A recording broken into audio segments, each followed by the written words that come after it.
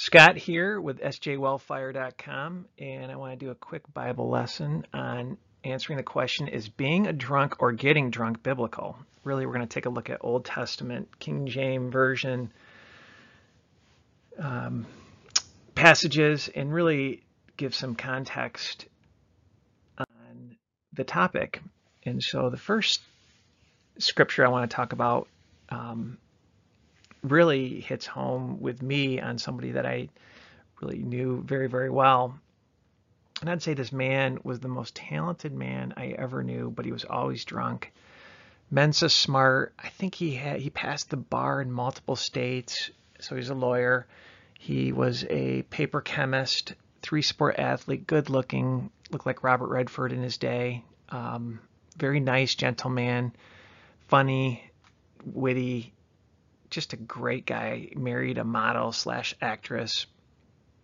One of those cool people, but he was a drunk, turned to hard drugs, and ended up committing suicide when he was 50. And I remember thinking, if I had 1/10 of the man's talent, I'd be super blessed. You know, all those things I just mentioned, if you have one or two of those, you are very, very blessed, right? He had just about everything. I don't think he was musically inclined, but I could be wrong there. Who knows? He was kind of a Superman, but he just could not stop the drugs and alcohol.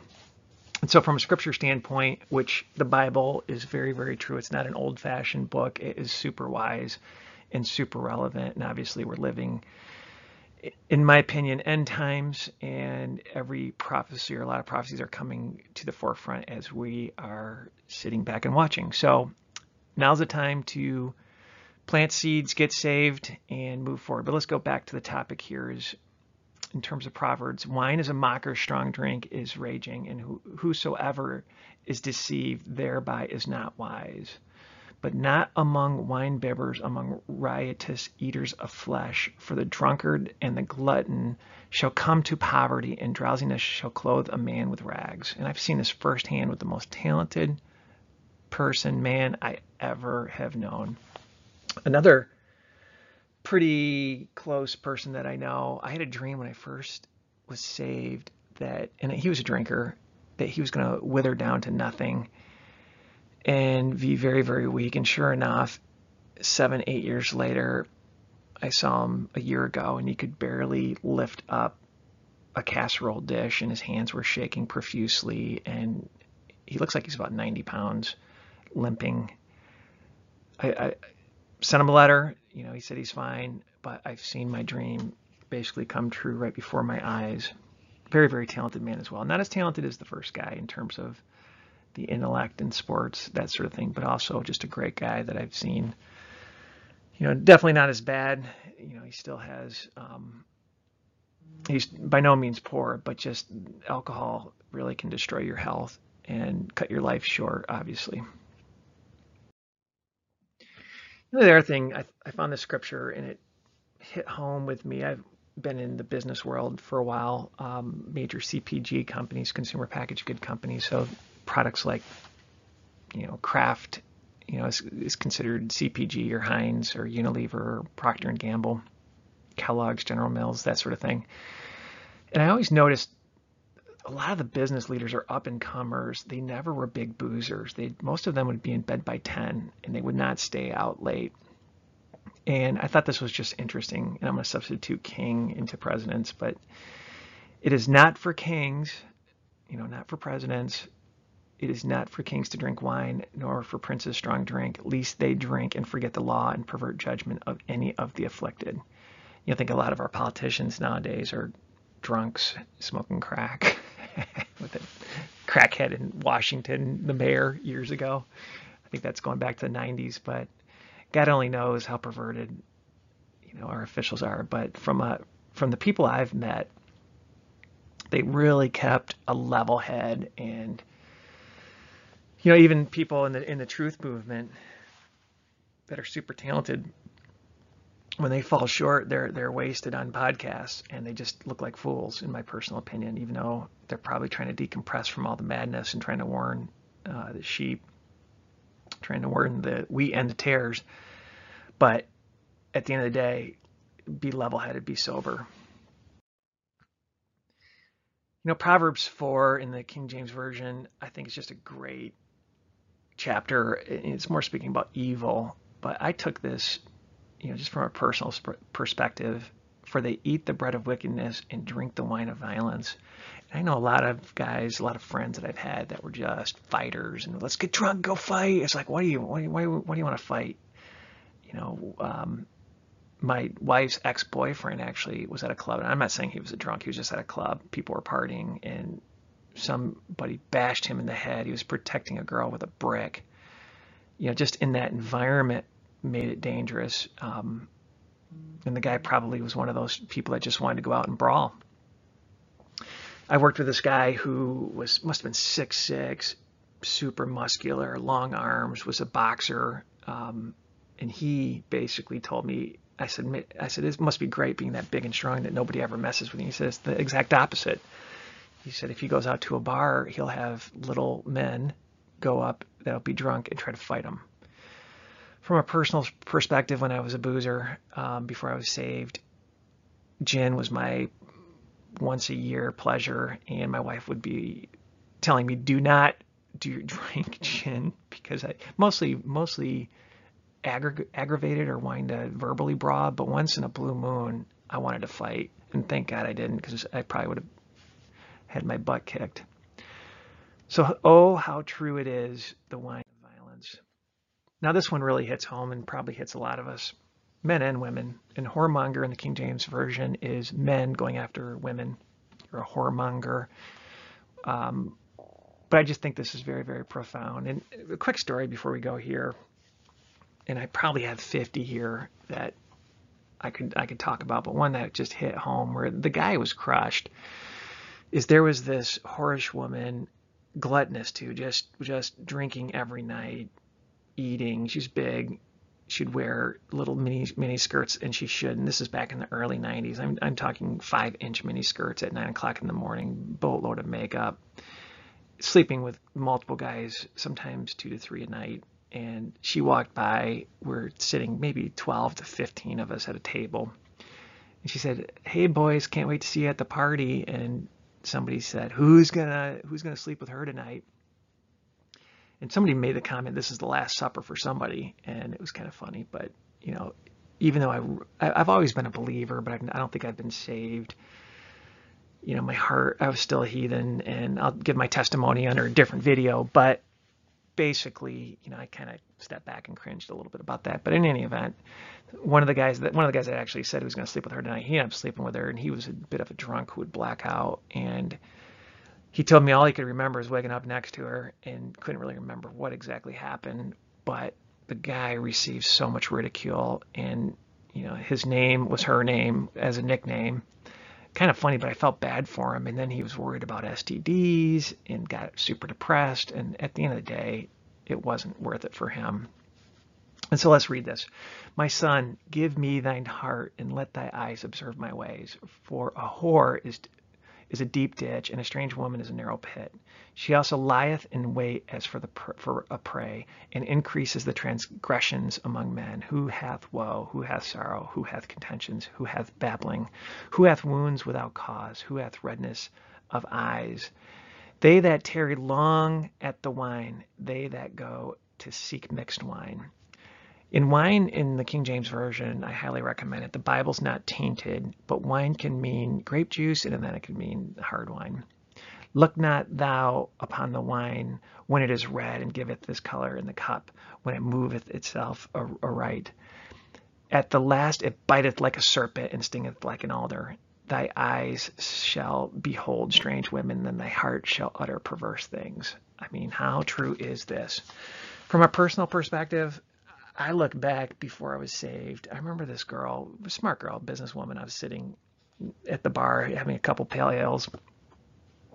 We're talking away maybe over an hour, and she looked at me and she said, I'm cool with casual sex and one night stands." I couldn't believe it. And I am just so happy I ignored her and did not have 4 or 5, 6 beers in me, and I looked back the next morning, I was like, thank God I did not do something stupid and destroy my marriage. So discretion. And The funny thing is, as I've really jumped in the Bible, when people say science is not in the Bible at all, that's just foolishness. And the Bible's more relevant today. It's the most relevant book today that's out there. You think about women and some of these vaccine trials that they just did, and a lot of them have lost their babies. And obviously it wasn't this case in the 70s of drinking alcohol, but I think it came out in the 80s. Don't drink alcohol while you're pregnant. I mean, it's kind of a no-brainer, but hey, 3,000 years or whenever this book of Judges was written, the angel of the Lord basically appeared onto a woman who bore Samson, right, the classic story of Samson, and said unto her, Behold, now thou art barren and bearest not, but thou shalt conceive and bear a son. Now therefore beware, I pray thee, and drink not wine nor strong drink, and eat not any unclean thing. And I think about if women are pregnant, organic, GMO-free food, supplements, live a great lifestyle, protect yourself from Wi-Fi exposure. I mean, your biggest job is to protect your son or daughter that's coming out, and just be the greatest mother to them that you possibly can. If you're married, just be a great woman, God-fearing wife, and be a blessing to all of us. I thought this was very, very interesting. God does not change. There's this myth that the New Testament overrides the Old Testament. The Old Testament was written for Jesus Christ. Jesus Christ is all over the Old Testament, and a lot of symbology, right, of how our sins are saved from his sacrifice. And so the Old Testament really had different laws that before Jesus came, people had to do. And the tabernacle was a place where the priest class would go in and worship with God. And I just thought it was interesting here. It's like, if you're wasted, God's going to kill you going into his tabernacle. So do not drink wine nor strong drink, nor thy sons with thee, when ye go into the tabernacle of the congregation, lest ye die. It shall be a statute forever throughout your generations. So God doesn't want to be around a drunkard, period. I mean, that should, right? It's the Holy Ghost, God, Jesus Christ, and the Holy Spirit. He doesn't want to be around you. Now, the next two pieces here, I just think is very interesting. The Bible, people will read the Bible and they say, see, it's in the Bible, it must be true. The Bible just oftentimes, it tells stories, right? So Lot was just saved from Sodom and Gomorrah, the destruction and cities around it with brimstone, and considered righteous. So the angel pulls him out and his family. And the daughters are looking around saying, there are no men left. So we have to preserve our father's seed. And so it just gets wicked. But let's read on. And the firstborn said unto the younger, Our father is old, and there is not a man on earth to come unto us after the manner of all the earth. So, right, like I said, everything was just destroyed around them. And they're thinking, we can't bear kids. So come, let us make our father drink wine, and we will lie with him, and we will preserve seed of our father. And they made their father drink wine that night. And the firstborn went in and lay with her father, and he perceived not when she lay down, nor when she arose. And it came to pass on the morrow that the firstborn said to the younger, Behold, I lay yesterday night with my father. Let us make him drink wine this night, and go thou in and lie with him, and we may preserve seed of our father. And they made their father drink wine that night also. And the younger arose and lay with him, and he perceived not, and she lay down, nor when she arose. Thus were both daughters of Lot with child by their father. I mean, it's pretty sick stuff. And some people kind of challenge this, but I have seen people black out multiple times. You just don't remember anything. It's probably 10 or 20% of people I know that's happened to. But hey, the Bible's not condoning this. It's a story, right, of a righteous man, of what happened to him. And then so Noah, and I got to tell you, both Sodom and Gomorrah and Noah's Ark, there's some documentaries where it looks like they have found both places. In archaeology, all the time, if you watch the news, comes out of, hey, this happened, this king existed. It's amazing how it's backed up. The Bible's backed up by archaeology. And I think Noah's Ark, there's a great video, and YouTube keeps taking it down. It's in Turkey, and if I can find it, I will post it on the website once that's built. but pretty powerful. And something that, as we plant seeds to try to save souls, as you do your investigation, is somewhat mind-bending. So Noah, they get off the boat, and he ends up basically planting a vineyard, and he's drinking his wine. He was pretty drunk, and he's uncovered in his tent. And let's read on from 22. And Ham, the father of Canaan, saw the nakedness of his father and told the two brethren without. And Shem and Japheth took a garment and laid it upon the shoulders and went backward and covered the nakedness of their father, and their faces were backward. And they saw not their father's nakedness. And Noah awoke from his wine and knew that his younger son had done unto him. And he said, Cursed be Canaan, a servant of servants, shall he be unto his brethren. And he goes up on and bless the others. And I mean, I think this is deeper than just seeing nakedness. It sounds like more perversion that basically happened here. And right, Noah's righteous. You know, there are a couple pastors I like that think that Noah's gene line has not been corrupted. And as in the days of Noah, so shall the end times come. And some have said that the genes are going to be corrupt. God's invention or God's creation are corrupted. You think about the mRNA vaccine that changes DNA. There's a lot of data that says it does. Right? I'm leaning towards that, but there are also a couple pastors I respect that thinks that's nonsense. So what I'm here to do is to inspire for you to get into the Word of God and pray on it, and hopefully God will lighten up insights for you.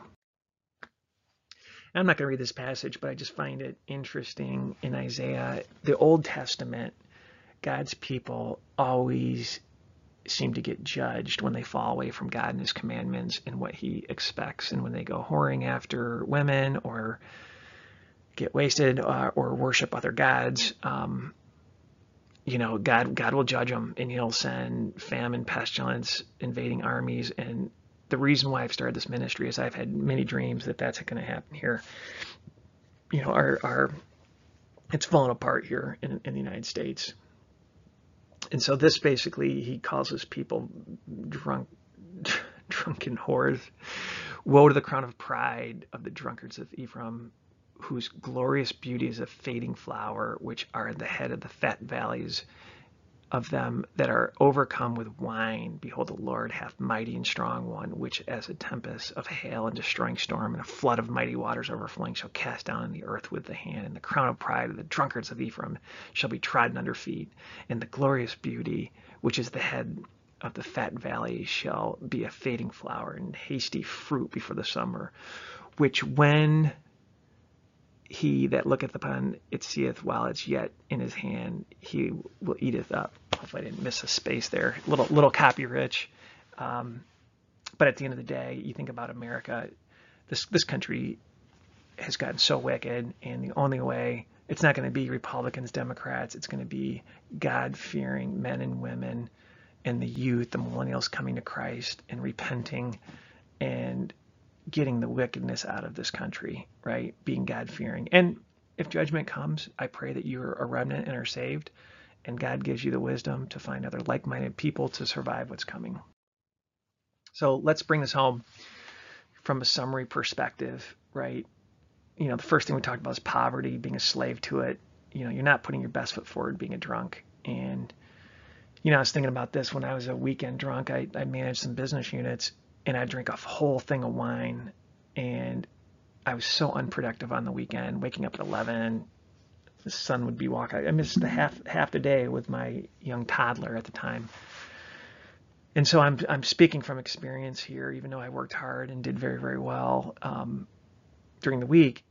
On the weekend, I was just an awful, awful husband being a drunk, and I would drink this wine by myself. So I'm speaking from, I guess, a point where I've been there. And God in Christ can, when you transform, he can take the appetite for alcohol and drunkenness out of you. The other part is, I think great leaders refrain from just being drunk, man. They will be of a level head and sharp and crisp, be on your game. We talked about the horror trap, and obviously that's probably the most known of we probably all know somebody, maybe even ourselves, who's had indiscretions and really, really messed some things up, either friendships, marriages, or just regret, right? That inner feeling of sin and conviction. I love how the Bible has science, and we know pregnant moms should have good nutrition and stay away from strong drink, so-called science, right? But it's been in the Bible for 3,000 years. And I think where the Bible is so interesting is that there are a lot of examples of righteous people falling, right? We all fall short. None of us are perfect. And, but that's where we're, as we repent and when I sin majorly, and I still do, I oftentimes will, I'll ask for forgiveness and I will fast and, and try to get renewed and get refocused and really dive into the Word of God. And so it's just interesting to me, two righteous men had some very strange things happen to them, and both of them were wasted. And then lastly, I love the analogy of judgment of the wicked people that turn from God, right, and live of this world. And you just see it here. What's called good is evil and evil good. And so we're living in these beginning, in my personal opinion, the beginning of sorrow's time. So, obviously, if you're new and not saved, John 3:16, and there's a lot of there's depth to this that I'll put in on the website that's under construction, sjwellfire.com. And really, the site will have 3 different platforms to it. Sermons or teaching like this. I'm going to cover news, and then I've been given dreams over the last 7-8 years that a lot of them have come true, and some of them are coming true. So I'm just convicted to try to warn the masses. The Bible says if somebody has been given some insights and does not warn the people to repent and turn from their ways to stop judgment, then the blood is on their head. And so I don't want to be that guy that did not warn the masses to come to Christ. So that's why I'm doing this. And get right with God. And I look forward to talking to you soon.